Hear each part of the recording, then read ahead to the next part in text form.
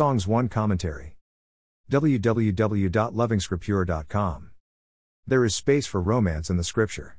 Be it Isaac marrying Rebekah or Jacob with his Rachel. The Book of Songs of Solomon, or simply Songs, is written as a drama play. The man, identified as a king, and the nameless woman are the main characters. And there is also an audience. Reading through chapter 1 gives us the description of romantic love. It is mutual. Unlike adultery or fornication, godly love is both mutual and public.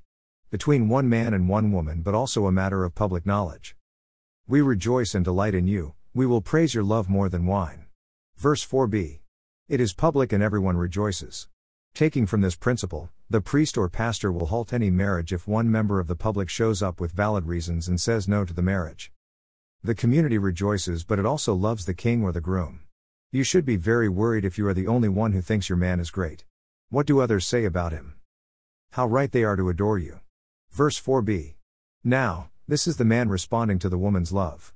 He has also seen that his woman is a valuable commodity in the community. What have you heard said about the woman you are admiring? Verse 6 is a subject of an interesting debate. Regardless, verse 6 is a disclaimer. No woman is perfect. There is a suggestion that her imperfection is a work-in-progress situation rather than stupidity. It can be looked at as beauty behind the dirt of a working woman. Open beauty can be a result of artificial coats, designed to mislead simple men. The beautiful woman here is a shepherd, just like Rebekah was. The parallel is intentional. The man sees the beauty and makes it even better for himself. There is a place for an upgrade.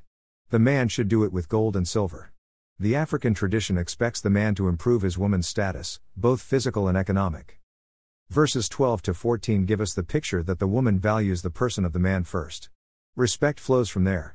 Rule of thumb: never marry someone you cannot respect. She is beautiful, he is handsome. The feeling is mutual. The last verse talk of our house. Ownership is by both. It is a partnership. While beauty remains personal and a constant and lasting gift to the man, the life of the two persons moves in unison. They are one. It is an expansion of the concept presented in the book of Genesis. More resources, visit http://www.lovingscriptura.com.